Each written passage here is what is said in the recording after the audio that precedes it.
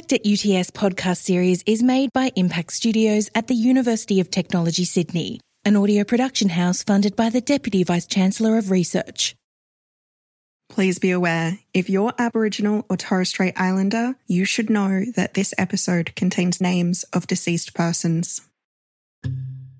You're listening to Impact at UTS. What if I told you I discovered a problem? What if that problem was really big and really complex, but applying your go-to research methods won't necessarily yield a solution? So, you have to resist the urge to apply your favorite methods and try something different. When planning to deliver excellent research with impact, it can start off with something simple, like listening. People who are approaching this new focus on impact by looking at their work and then trying to work out what the impact is almost putting the cart before the horse. Absolutely. We need to think the other way around, not going from our work to its impact, but starting with the impact and working backwards on how to get there. Well, that's right. And I think that's a really important place to start, is to think about what is going to make the big difference and work from there. Doesn't sound like your regular tweed jacket scholars, does it? These are a group of researchers who are considered the best in their field. They operate in both domestic and international spheres, and they pride themselves on their frank and fearless research and advocacy with the communities they serve. From our perspective at Jumbana, we would work in looking at what is the change that we can make and where can our work be effective, and then looking to see how we approach it from there. You know, it's not enough to say, well, I'm very interested in the ideas of, say, governance in an Aboriginal community, so I can help this community over here find out more about that through my work, and then I can tell a story of how my work's helped them. If we're talking really honestly about Indigenous-led research, it's got to be led by Indigenous communities. We have to be answering the wicked problems that they have, not the problems that might intellectually interest us. It's logical, right? As a researcher, you have to match your interests with those of a community with whom to collaborate towards a solution. But the matching process starts with you getting to know them, not the other way around. I'm your host, Associate Professor Martin Blumel from the Faculty of Transdisciplinary Innovation at UTS. And that voice you heard before, well, that's Distinguished Professor Larissa Behrendt. I'm the Director of Research and Academic Programs at the Jumbana Institute. For our avid listeners, you may have recognized Larissa's voice from episode 2 of the Impact at UTS series, where she kindly shared with us her strategies for research engagement and impact. Larissa heads up the Jumbana Institute for Indigenous Education and Research at UTS. The Institute is unique in Australia. They work across the nation with collaborators in all states and territories. They're an Indigenous-led research team, and they've developed an incredible research approach that focuses on Indigenous community empowerment. It's trite to say it, but I really get so much strength from the communities. I mean, the generosity of spirit of First Nations, the patience is just extraordinary to me. The biggest success is getting kids back. Take it from me. These guys are experts on research engagement and impact. So I thought it would be useful for us to learn more about the Jumbana research approach and the important work they do with communities across the country. Aboriginal people are still dying in custody. They're still being incarcerated at horrible rates. Children are still being taken. In this episode of Impact at UTS, we're going to learn about what it means to center Indigenous communities in research and why Indigenous people's interests, their knowledge, their experiences must always be at that center of research methodologies and construction of knowledge about Indigenous people.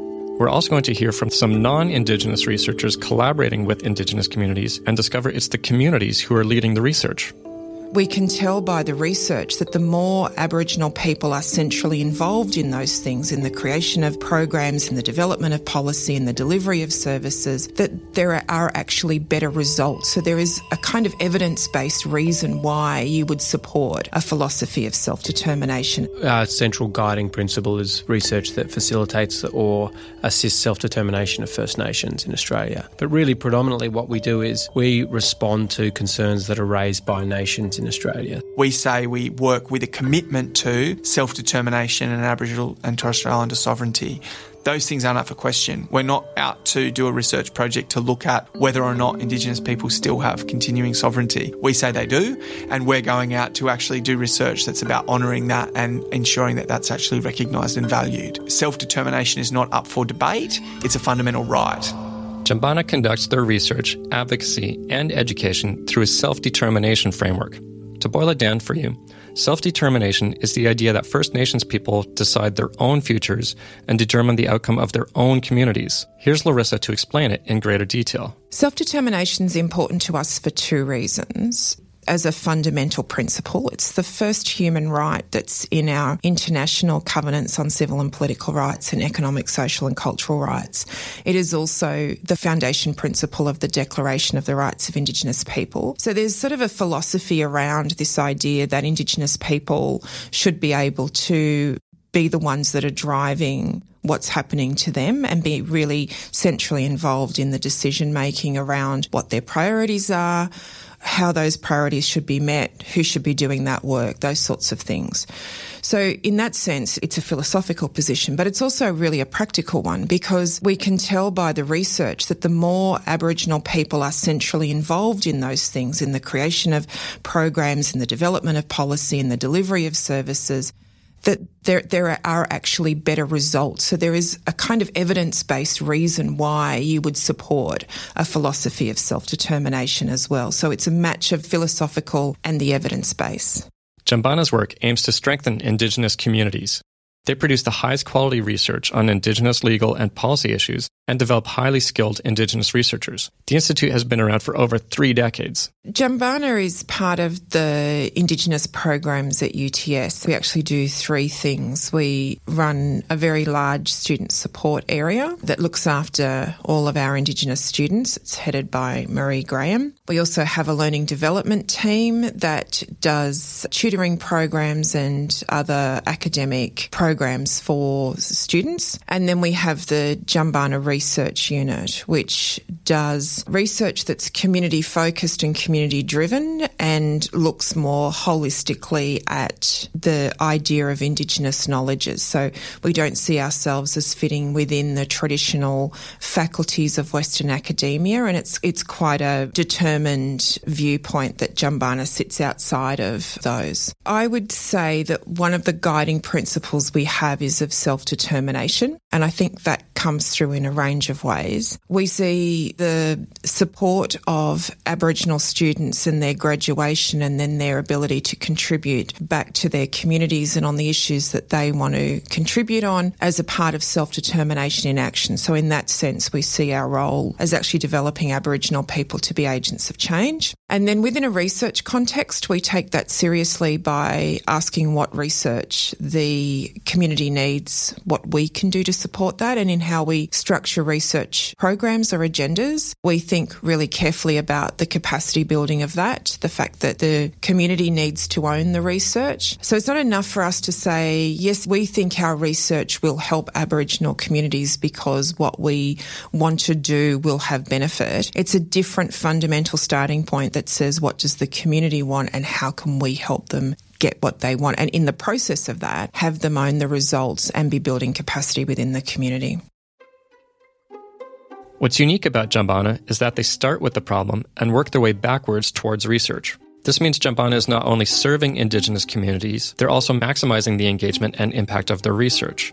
Now, I want you to meet a senior researcher at Djambana called Paddy Gibson. He's someone who knows all about identifying the needs of Indigenous communities. Indigenous communities are sick of people coming out, asking them questions, going away and writing it up for some report. It's not of particular use to the community. So if you're doing a work with your community, the important thing for me is that has a transformative quality to it. It needs to be something that the community actually wants, not something that you want from the community. And it needs to be something where there's a commitment to actually making change. Hello, my name's Porritt Gibson, known as Paddy. I work as a senior researcher at the Djambana Institute at UTS. Paddy's been at Djambana for 12 years. He's a fierce advocate for Indigenous social justice issues. A lot of his work has centered on child protection advocacy and keeping Aboriginal children together with their families. We're interested in changing what are fundamentally oppressive social relations that Aboriginal people live under in this country. My work has looked at a number of different policy areas, particularly the Northern Territory intervention, the issues around the forced removal of Aboriginal children from their families by child protection services, and other issues around state violence suffered by Aboriginal people and communities, particularly deaths in custody and brutality at the hands of police and prison officers. A lot of my focus in recent years has been on the child protection system. So I'd often be going to meetings with Aboriginal mothers or other family members that were trying to advocate to either keep their children from being removed or have children restored who had been removed. So, a day doing that kind of work could look like spending some time with the mother in the morning to help prepare an affidavit for a court case that we are assisting with. Liaising with the lawyer who's going to be actually taking on the court case to check to see if there's any information missing or otherwise. It might look like doing some media work, getting in touch with media organisations or issuing press releases so either we can comment as Jumbunna about the particular case we're working on or particular policy development. It's very important for us to actually provide a platform for the families and the community leaders that we're working with to ensure that their voices are heard on those critical issues. So it's always with our work is a mix between actually trying to understand far more deeply the nature of the oppression that people are suffering under, the nature of the impact of various policies, but also trying to actually make sure that people have got a platform to put forward their own views and their own demands. Jumbunna has played a central role in focusing public attention on the ongoing removal of Aboriginal children from their homes across Australia by child protection agencies. These removals are still taking place in unprecedented numbers, and many Aboriginal families who have experienced these removals describe them as a continuation of the stolen generations. Jumbunna has been involved in a number of projects documenting the scale and dynamics of these removals. As children are still being taken through years of work with Jumbunna, with families, is really, really crucial. And I guess, one of the things that I think we've proved over many years at Jumbunna now of an action research model and a strident advocacy model that goes along with the research is actually it's on the front line that you really get the detailed knowledge about how oppressive systems are operating. Jumbunna supports the work of grassroots advocacy organisation Grandmothers Against Removals. Formed in 2014 by families affected by child removal, they have members across the country. Grandmothers Against Removals is calling for Aboriginal control of Aboriginal child welfare and a rapid expansion of resources available for community-led solutions. Jumbunna has monitored the rising number of removals of Aboriginal children into state care, and Patty Gibson says we're still living in a stolen generation. Well, the Grandmothers Against Removals was really pumping, around 2015. We were providing some quite intense support to mostly Aboriginal women. There were some strong men involved as well, but the recognition for the women come from the name Grandmothers Against Removals. And these were all families that had suffered at the hands of the system. So fighting to get kids back in their care or had kids recently removed or whatever it might be. And so we gave research support, helped do media releases, helped get meetings with supportive politicians and other stakeholders, help organise protest rallies, help organise public meetings. We just put all the resources that we actually have in the university in the service of this group. And the main thing that they want is, again, as we were saying, community control of these decisions. Take the control away from these departments and their histories of racism and put it actually in the Aboriginal communities who know best for their people. Oh, it's horrible. It's a horrible thing. Very often when people's children are removed is often when they're already in dire straits in a lot of ways, experiencing a lot of trauma in a lot of ways. So, women that I've assisted who've had children removed not long after they've experienced some quite intense domestic violence, for example, or not long after they've been made homeless, or not long after something's happened in their life where they've had other child responsibilities for other people's children dumped on them, or maybe they're responding to trauma that a sibling's going through. One of the first cases I worked on, a young woman actually took her son out of daycare to go and support her sister who was fleeing domestic violence, and that was seen as a breach of commitments she'd made to the department to keep her son in childcare, so they said they were going to come and take the son off her. So there's a situation where, because of the terrible oppression and disadvantage and other things that Aboriginal people face, they've got real challenges in their life day to day, and then the child protection system is a punitive, destructive system that is then laid on top of that. So rather than coming in and saying, what are the issues? How can we deploy resources to support you and help keep children safe? They come in with police, they forcibly take children, they spend hundreds of thousands of dollars keeping those children away from their families, litigating against the family. In my opinion, it's completely wrong-headed if you're talking about actually wanting to support families. But I think the history of the child protection system in this country, both for poor non-Indigenous people who are the people who have their kids removed, right? Like there's no kids getting taken taken out of the eastern suburbs or the North Shore. Like, it's poor and oppressed non-Indigenous families that also have their kids removed. You see the system is basically a punitive one that's designed to blame the victim, take responsibility away from the system, that actually makes things hard for people who are suffering. And for Indigenous people in particular, they suffer really intense racism. You know, these assumptions about their inferiority and inability to look after their children that really inform a lot of the decisions that are made on the front line by workers. So, yeah, I've never seen a case where, you know, going in with a snatch and grab operation with police to grab kids has done anything either for that family or for that kid positive long term. There's a lot of people in the system battling very, very hard to make things better for families, but it is when people are actually able to deploy resources to provide support that you see the good outcomes, not the punitive forced removal side of it. We argue for an Indigenous-controlled authority that can actually have jurisdiction over Aboriginal families. So this was a recommendation of the Bringing Them Home report that said that basically mainstream child protection services are going to be incapable of playing a proper supportive role with Indigenous families. So we want there to be the right of self-determination to be recognised, and for Indigenous families to be able to be supported and dealt with by Indigenous people themselves. But the main thing, you know, that's going to make the difference is if there's the actual resources that are deployed to help struggling families, build the housing, provide the employment opportunities, provide the family support opportunities. So we advocate very strongly for resources and support and for Aboriginal control. Paddy says Jumbunna, along with Grandmothers Against Removals, have been able to facilitate a number of family reunions. He says it's one of the most rewarding parts of his job. Oh, yeah, no, the biggest success of all is getting kids back. When children come home after being removed and then you fight hard and then the children come home, and that's the real reward. The most important impact that the grandmothers had, in my opinion, was taking the issue from out of the underground and putting it into the national spotlight. So I think before GMAR came along, you know, a lot of people in the Aboriginal community know that there was this epidemic of child removal going on, but there wasn't that much public discussion of it because there's a lot of shame and stigma around the department being involved in people's lives, and it wasn't popularly understood that mass removal of Aboriginal kids was still taking place. So I think probably the biggest impact that the GMAR phenomenon had was to bring that out and put it at the centre of the national debate where it needs to be. That has happened because some brave women said, bugger the stigma, docs are involved in my family and they shouldn't be, and they're treating us terribly, and I'm going to go to the media and I'm going to actually talk about it. I'm going to front a protest and I'm going to talk about it. And we're very proud to have supported them in doing that. UTS has a commitment to doing projects with, not for, Indigenous people. Effective relationships are vital to these efforts, and as we've heard, Aboriginal community buy-in is essential for ongoing success.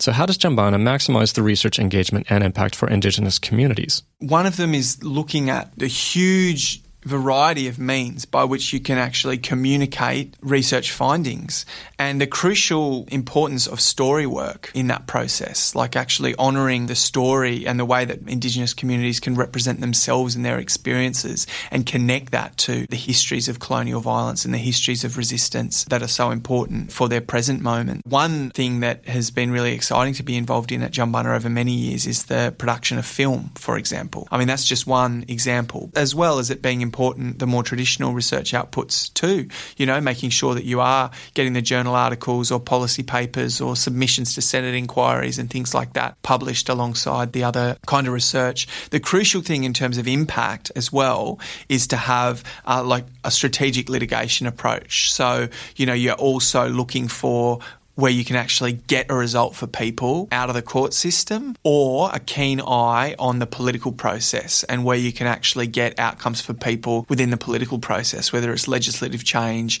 you know, or whatever it might be. So, you know, that's really what we're about, is looking at the whole social landscape and driving change across that landscape.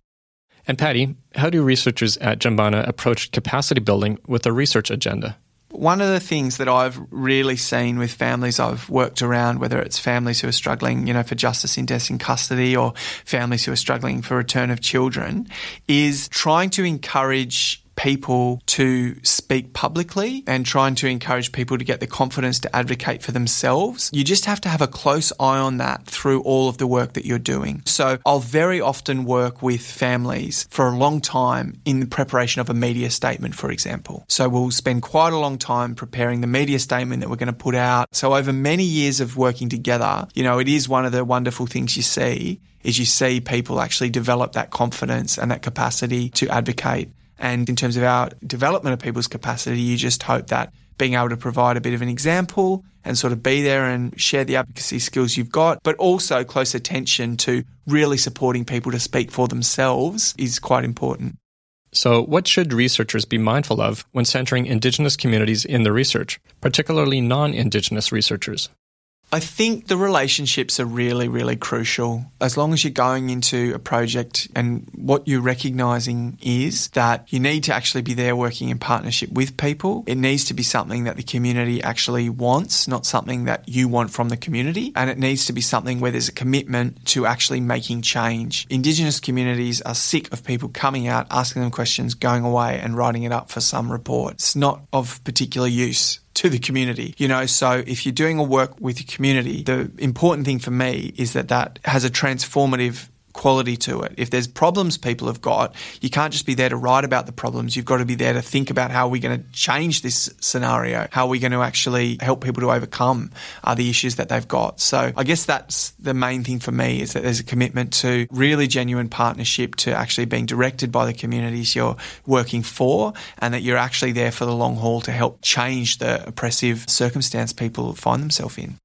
How, as researchers, do we make sure our work is not extractive? It's very important to have that long-term commitment to those relationships beyond the life of any sort of funded research project. What you're moving into is an area where people are suffering some of the worst oppression in the world in many cases. The criminal justice system and the way it treats Aboriginal and Torres Strait Islander people is a global shame. It's never going to be enough to just go in and get a bit of data and get out. It always has to be, if I've got a relationship with someone, that's because they're oppressed and, I'm in a position where that's of interest somewhere to some research funder or whatever it might be. But me being here is about trying to transform that relationship. And how can non-Indigenous researchers ensure that they're creating space for Indigenous research development? Well, look, I'm very lucky in that I work in an Indigenous controlled research unit. So all of the priorities in my workplace are already set by Indigenous people. I'm working alongside some amazing Indigenous colleagues. So it's quite unique, the position I'm in. So it's hard to offer advice for people that might not be in the same position. But I guess the thing that I would say is, if you're putting in funding applications or you're doing something that is somehow relates to Indigenous communities, it can't just be about you getting some funding for your project and your work. It has to be about actually creating resources for that community. There should be jobs for people in that community or other Indigenous researchers, who are connected to the community or connected to the issue. My job at Jumbunna started just after the Howard government launched the Northern Territory Intervention, which was a real watershed moment in a bad way in Indigenous politics in Australia. The revival of explicitly racist laws, very much akin to the protection regime that many Aboriginal people had to live under across the country throughout the 20th century. So a really horrible moment. Racial Discrimination Act suspended, army sent into communities. And it was at that time that I initially connected with Larissa Behrendt. I'm an activist and I was organising protests around the intervention, and I met Larissa through that and, put a research proposal to her to actually go up to communities to look at the experience of the intervention on the ground. And she put me on as a part-time researcher then, back in 2008. And it's been incredible. I just really want to pay homage to my colleagues, some fantastic people, world-leading Indigenous researchers that I've just learnt so much from, both in an intellectual sense in terms of all their theorising and their wonderful writing and filmmaking, poetry, but also the courage and the importance of actually standing up for what you believe in and holding your ground even when you're under heavy fire. I had to learn that at Jumbunna for sure, and it has been a real privilege to work there. Paddy's work has genuine impact. The work he does changes lives. It influences public discourse and educates society on the complex social issues facing Indigenous people. The work Jumbunna does is incredibly useful, and as a researcher from another discipline, there's a lot you can take from this framework of self-determination. It's all about listening to what a community needs before anything else and working your way back from there. If I'm starting to sound like a broken record, Well, that's because this is similar to the co-design methods mentioned in our other episodes, especially episode 5 on TDI. If you haven't heard it, I'd encourage you to go back and check it out. Now, another researcher at the Jumbunna Institute for Indigenous Education and Research is Craig Longman. There is a tendency in law, especially in crime and family law, to see First Nation communities as damaged as opposed to extraordinarily powerful and extraordinarily resilient nations that, notwithstanding 200 plus years of very aggressive colonisation that continues today, maintain cultural knowledge, maintain extraordinarily close communities, and maintain a gravitas and a wisdom that is simply not reflected in broad mainstream Australian culture. Craig's been with Jumbunna for 10 years. As a barrister, he sees firsthand the discrimination First Nations people experience in the criminal justice system. His work is all about responding to the concerns raised by First Nations people. Here he is in conversation with Impact Studios producer and journalist Cassandra Steeth. At Jumbunna, all of our culture is set up for impact. So it is almost a rule in Jumbunna that if you're going to do research, it's got to have some impactful benefit for First Nations. Otherwise, what are you doing? What is your work about? So I don't do Indigenous research. I do research with Indigenous communities. Most of my research is going to be on how can I take the lessons of the community and translate them into sites of impact in the legal system that I know really well. Because it's not an Indigenous legal system, right? It's a non-Indigenous legal system. The practical reality is I think it's a failing in the Western philosophy that if I exercise enough logic and empathy, I can know what it is to be Indigenous. I just can't because I'm not. And so recognising that truth and realising that an Indigenous voice is going to have a merit to it that I can't means you just create space for it.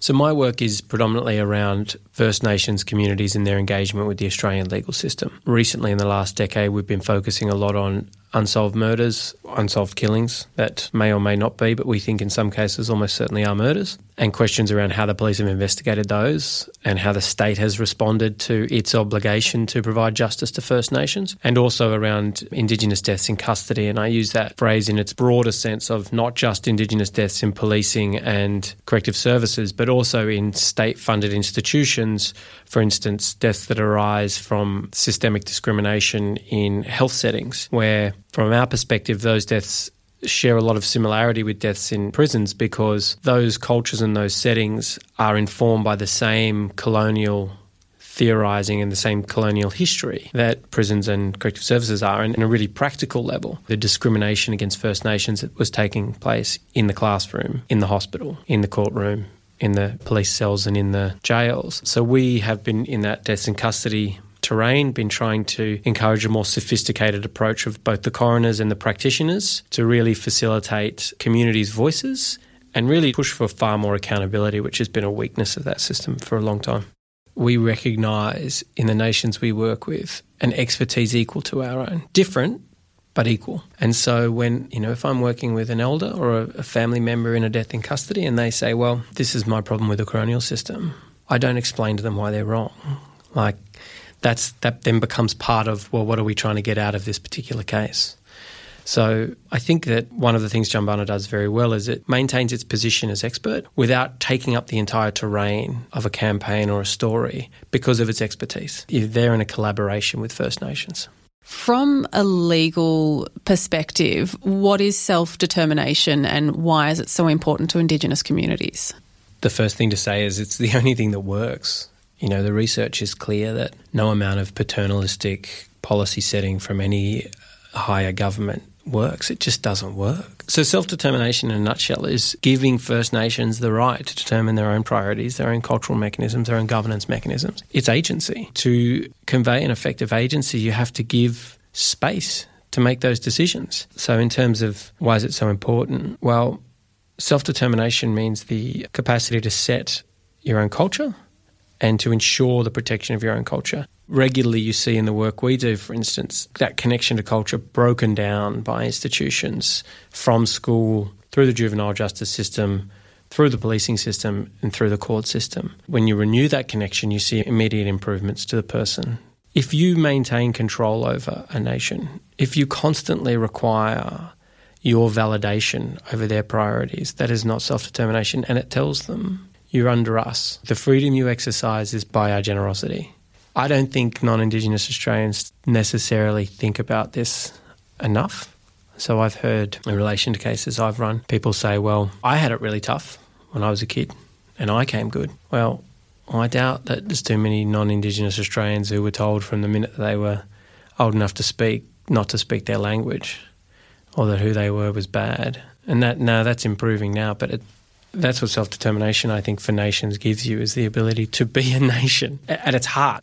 So there's a discomfort in sitting there and recognising that actually I'm still complicit in this ongoing colonisation process. And we are. You know, the reality is people say, oh, well, that happened 200 years ago. Well, the land's not back. There's no genuine self-determination. Incarceration rates are still sky high. If you're going to be a non-Indigenous practitioner working with First Nations, then you have to be able to sit in a room and recognise that on some level you are exercising for that nation the very power that has also oppressed that nation. You know, I am still a non-Indigenous lawyer. I am imbued with a toolkit as a result of that status. That toolkit has also been the toolkit that has oppressed my clients in the past. Now, if you can't sit with that discomfort and that complexity, then you're not going to be able to operate ethically or effectively. And that's something that we find the research in the clinic allows us to teach in the practice of law, is teaching those students how to sit with that. So it sounds as though you've trained yourself to sit in the discomfort of white privilege, which for a lot of people is a really difficult thing to do. And I'm interested to understand whether or not that's something that you communicate with clients, or is that in itself an act of centering your own experience and what is their trauma? When I'm working with a client, I'm not attempting to convey to them that I'm aware in a way that someone else is not. But I think what it does give you is the capacity to put aside the knee-jerk defensiveness. And so actually my work with clients, all I strive for is authenticity. And so I don't react emotionally to a criticism of white lawyers, for example, or the legal system. That sort of knee-jerk us and them thinking, I see it if it does arise, you know, and I think it takes a long time to break that stuff down. It arises. It's, you know, we're the products of our socialisation. But I see it and I can put it aside and just engage authentically as a human being with my clients. And I actually think that's where the trust comes from, because I don't put myself above my clients. I don't tell them what they actually want. I want X. Well, we're in the colonial jurisdiction and you're not going to get that. This system is a remnant of the common law in England. It's an innately colonial structure, and this is where we can probably put some pressures. But for those other things you want, we're going to have to look outside the legal system, and we're going to have to look at media or advocacy or research or storytelling or narrative. So I think in that context, being able to sit in your privilege is really just about actually levelling the playing field and not looking at the other person as though they're less than your privilege, and just saying, well, my privilege is actually a toolkit. It's not innately me. I didn't make myself white in Australia. I didn't make myself a male in Australia, and inevitably I was going to become a middle-aged white male in Australia. The important thing, I think, is not to identify with that privilege and just recognise it's something that exists in your toolkit and you can utilise. Really, once you do that, you're far less likely to just overpower your client, which tends to be what can happen in professional interactions. How different do you think your experience of being a barrister is working for Jumbana? Yeah, I think I have more humility than I would otherwise. My experience, and I've only been at the bar for a few years, but I was a solicitor for well over a decade beforehand. The more senior practitioners tend to have more humility. Tends to be the junior practitioner who speaks over the client and explains the world to them. But I think the other thing that it's given me is a far more sophisticated understanding of, firstly, the law as a forum of conflict, but also, secondly, the inherent limitations in the law. I mean, when you go through a law degree, you're taught about the great civil rights lawyers of the past and the capacity of the law to ferment justice, and those things are true, but equally true is the fact that, you know, there were more lawyers working for segregation than against it during the civil rights movement. There are today, still currently, plenty of practitioners in either the law or social services, for instance, that have the best of intentions, but due to a lack of knowledge, do extraordinarily harmful things to First Nations with the intent to do helpful things. So I think Jumbana's given me a capacity of sophistication that I simply couldn't have obtained anywhere else. You've been with Jumbana for 10 years, Craig? Yes, coming on to 10 this October, yep. And your research and legal advocacy work has focused on the experience First Nations people have had in the legal system. So how would you typify the experience of First Nations people in the legal system? First Nations people are discriminated against at every stage of the legal system. So we did some research a while back which showed that if you're Aboriginal, you're more likely to be stopped than not stopped. You're more likely to be strip searched than not strip searched. You're more likely to be charged rather than fined. When you go to the police station, you're more likely to be required to enter into bail. When you do go to court, you're less likely to have a lawyer. You're more likely to get convicted. When you're sentenced, you're more likely to get a hard sentence. You're more likely to go to jail. And you're more likely to be removed from your family. So I think we live in an informal apartheid in Australia. How widely held is that view among the legal community? I don't think that would be very widely held at all. I mean, it depends who you're talking about. I think a lot of judges would hold those views. Most practitioners are dealing with individual cases and they're dealing in one facet of the legal system. The academy gives you the capacity to do that doesn't exist in practice, is take the big picture look at the system. But I don't know too many child protection lawyers who operate in crime. I don't know too many crime lawyers who operate in child protection, for instance. So the interaction between those systems are hidden unless researchers do research on them. I don't think you'd find too many criminal lawyers who don't think that there's a bias against First Nations people in the criminal justice system. Craig says, as a non-Indigenous barrister working at Jumbana, he has seen one thing proved time and time again. The generosity of spirit of First Nations. The patience is just extraordinary to me. And so I think, one of the things that doesn't get talked about as much, I think, in the academic world, perhaps, but certainly I've experienced as a practitioner and as a non-Indigenous person, is working with First Nations has brought me not only increased awareness, but it's assisted me to work through an innately unfair system. One of the things that Jumbana has also taught me is the capacity to have impact extends far beyond what you're trained to do or where you think your research is going to go.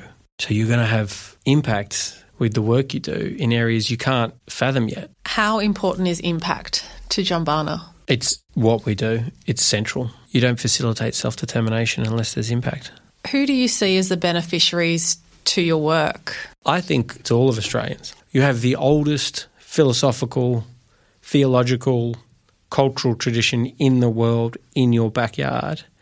Just imagine what the culture in this country could be if it let that in and bolstered that. And so that is what I hope will be the end point. It won't be my work, I don't think.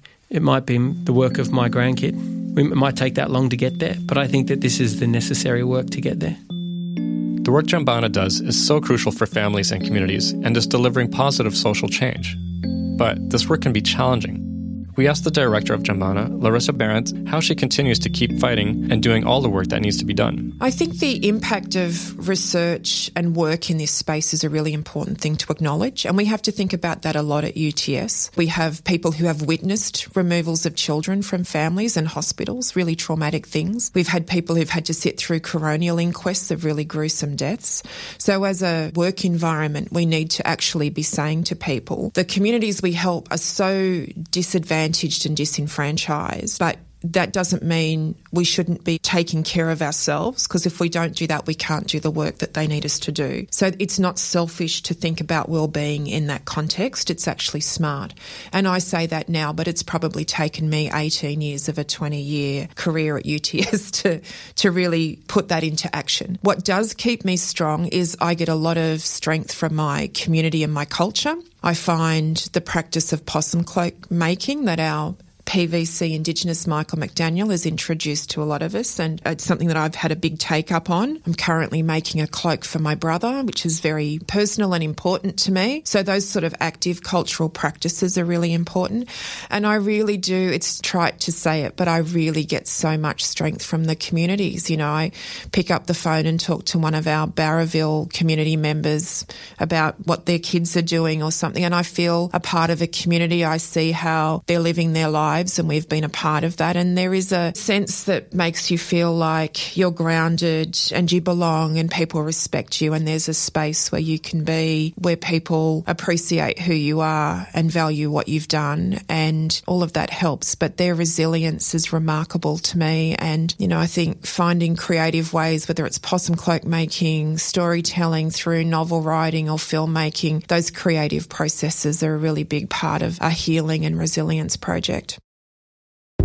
That was Distinguished Professor Larissa Behrendt, the Director of Research and Academic Programs at Jumbunna Institute for Indigenous Education and Research at the University of Technology, Sydney. The breadth and impact of Larissa's contribution to Australian life will no doubt only continue. The work being done at Jumbunna is having real-world impact now and is planting the seeds for real change in the future.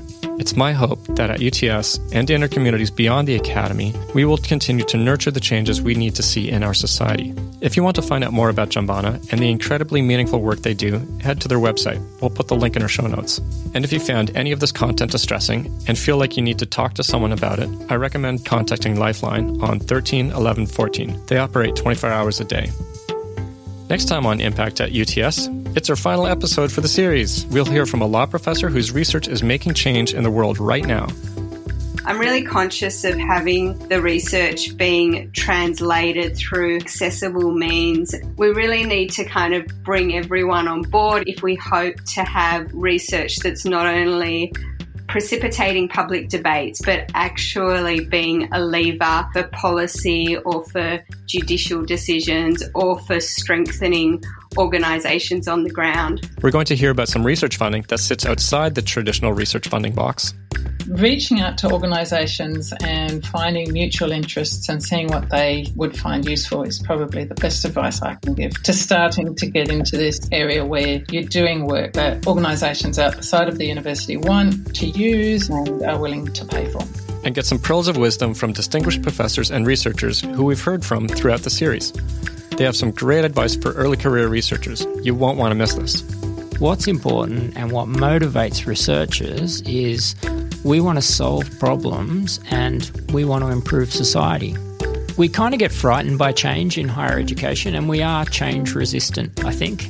All changes sort of have positives and negatives, but to me, the shift towards thinking about the benefit of our work can only be a good thing. I'm Martin Blumel. You've been listening to Impact at UTS. And if you're interested to learn more about research impact and engagement, head over to the UTS ResHub website, reshub.uts.edu.au, where you'll find more information and helpful tools. At Impact Studios, we work with the best scholars to embed audio in the research process, making one-of-a-kind podcasts that entertain, inspire, and create change. To get in touch, you can email impactstudios@uts.edu.au. The production team live on the lands of the Gadigal people of the Eora Nation, whose lands were never ceded.